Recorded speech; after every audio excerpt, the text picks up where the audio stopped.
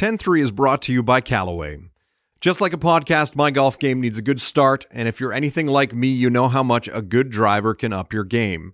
That's why you need Callaway's new Epic Flash driver with Flash Face technology. It's shattering the idea of how fast a driver can be. It's Callaway's first ever driver face engineered with artificial intelligence. What's that mean? Using machine learning, Callaway's supercomputer, yes, they have one of those, was able to test, refine, tweak, and retest over 15,000 different faces to find the fastest one. That's Flash Face technology. Learn more at CallawayGolf.ca.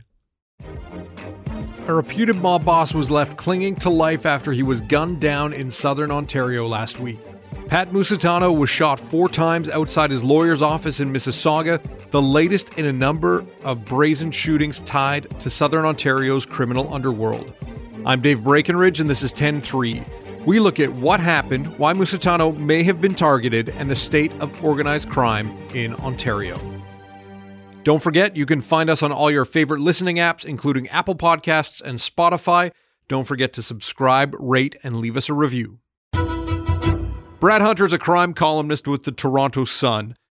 For listeners across Canada who aren't necessarily familiar with the inner workings of mafia in Ontario, who is Pat Musitano?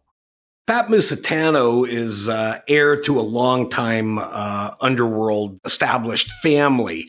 And he took over upon the death of his father, Dominic, in 1995, and then unleashed chaos 2 years later with the assassination of Johnny, the Enforcer Papalia, who was a iconic Canadian gangster who was gunned down in front of his house on Railway Street in Hamilton. What led to the shooting of Pat Musitano?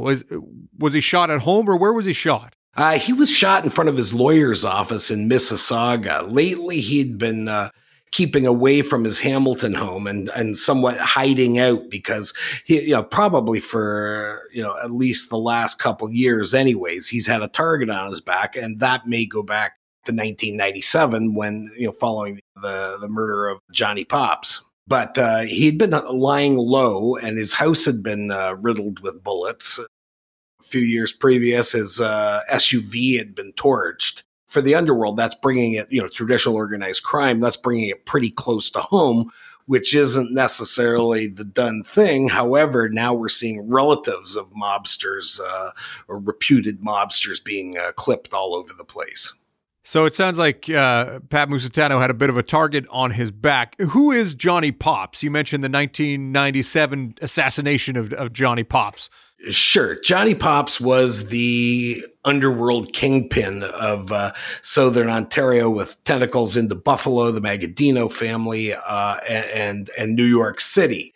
And he was, quite notorious. And he was number one in the pecking order of the 3 families in southern Ontario, which were the Papalias, the Musitanos, and the Lupinos, and he was the big boss. And 2 years after Pat Musitano's father Dominic died, Johnny Pops was taken out by a hitman named Ken Murdoch, and then 2 months later, Murdoch clipped Johnny Pops's lieutenant in Niagara Falls, Carmen Barillero. So a lot of bad blood stemming back more than 20 years on Pat Musitano.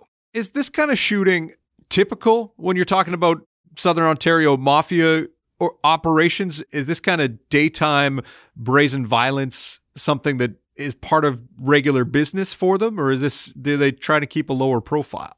Well, generally in the past, they've tried to keep a significantly lower profile. But if I'm wrong, I think that each and every one of the 5 or so mob hits over the last couple of years have all been daylight operations.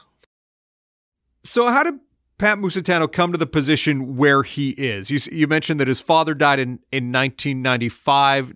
How far back does the Musitano family go in Ontario organized crime? The Musitanos go back to the late 1930s when his great uncle or great grandfather, I'm not sure which one, came over from Italy. Now, he was a wanted man for murder in Italy, and they called him the Butcher or the Beast or something like that. I think he viciously murdered his sister over some honor sort of thing. And he came over and established the family in the late 30s. And, as time went on, then Pat's father, Dominic, took over, and generally fairly, a lot of firebugging and extortion and stuff like that over many years, but, reasonable amount of calm until 1997 when Johnny Pops got whacked. But Pat's grown up in it. It's all he knows. His shooting comes not long after his uncle was buried, and his uncle was involved in the business as well, right? Yeah, both his uncle and his father were, his Uncle Tony and his father were both very well respected in the underworld. I mean, hard, tough men, no doubt about it, ruthless, but both were very well respected. Now, 2 years ago, Pat's brother, Angelo, was gunned down in front of his home in Waterdown, and Angelo had turned over a new leaf, as we've heard in 1,000 courtrooms, and had found the Lord and was a devoted family man. But this seems to be the new gambit that we're seeing in the underworld, is that they're going after family members, that may have more than a wink and a nod to what's going on, but essentially hands off. And that happened again in January with CeCe Lupino, who was murdered in front of his father's house on Hamilton Mountain. Now the Lupinos are another underworld family, but he was even recorded on wires by the police as, he had nothing to do with crime. He had no criminal record. And he basically said, why would I want to do that? It's just not worth the hassle. So, I mean, they're striking out at these people that used to be left alone. We'll be right back.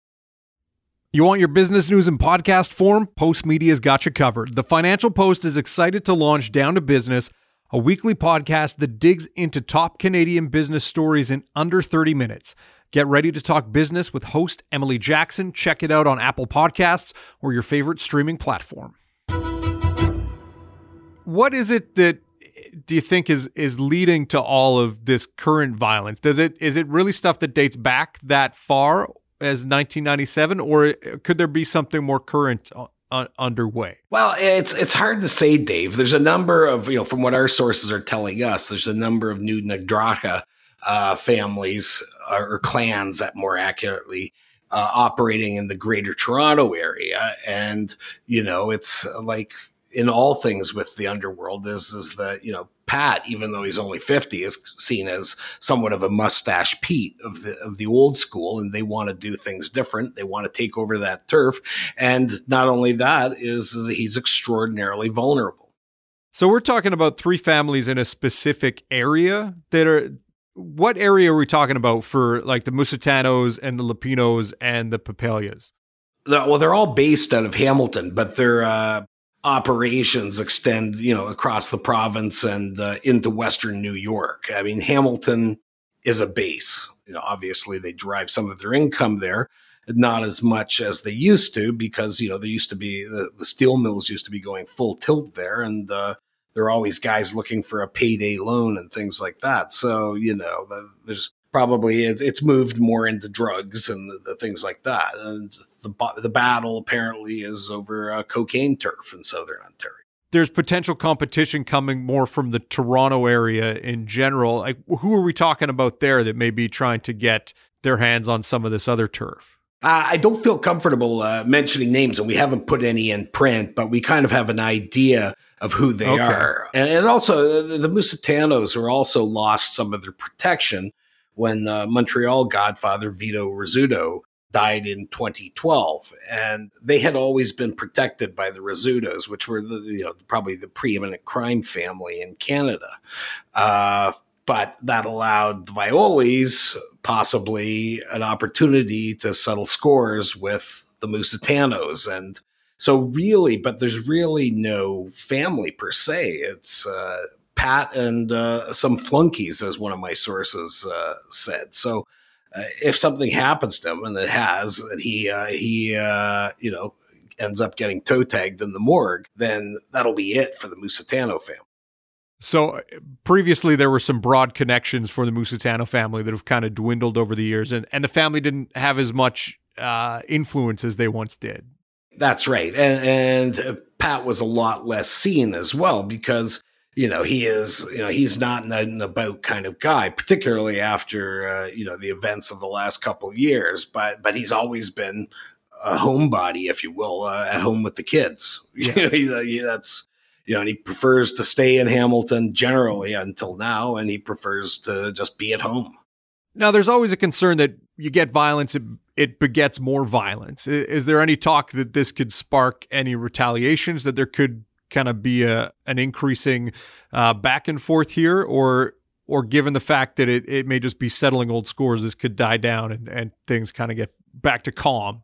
Well, our people are telling us that it's not going to get back to calm anytime soon, that there will be, retaliations and still jockeying for position in the underworld because they're, the powers that be in that milieu, sense a vacuum and that they want to jump in and fill it.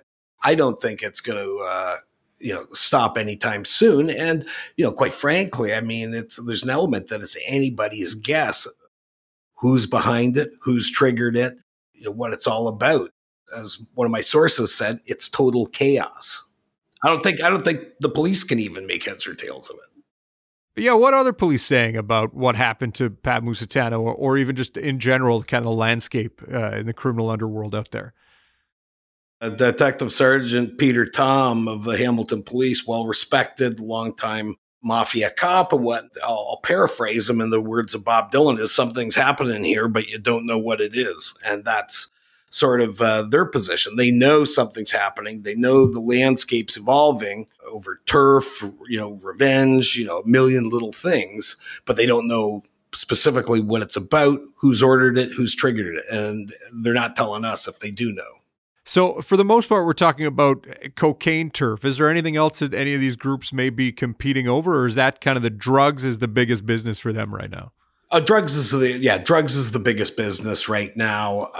That hasn't really ebbed. I think some of them are more into a bit more of white collar crime, scams here, extortion there, and things like that. It's not the all pervasive thing it once was, where, you couldn't go buy a can of Pepsi without it being, the mob's fingerprints on it. And there seems to be significantly less union labor racketeering as well.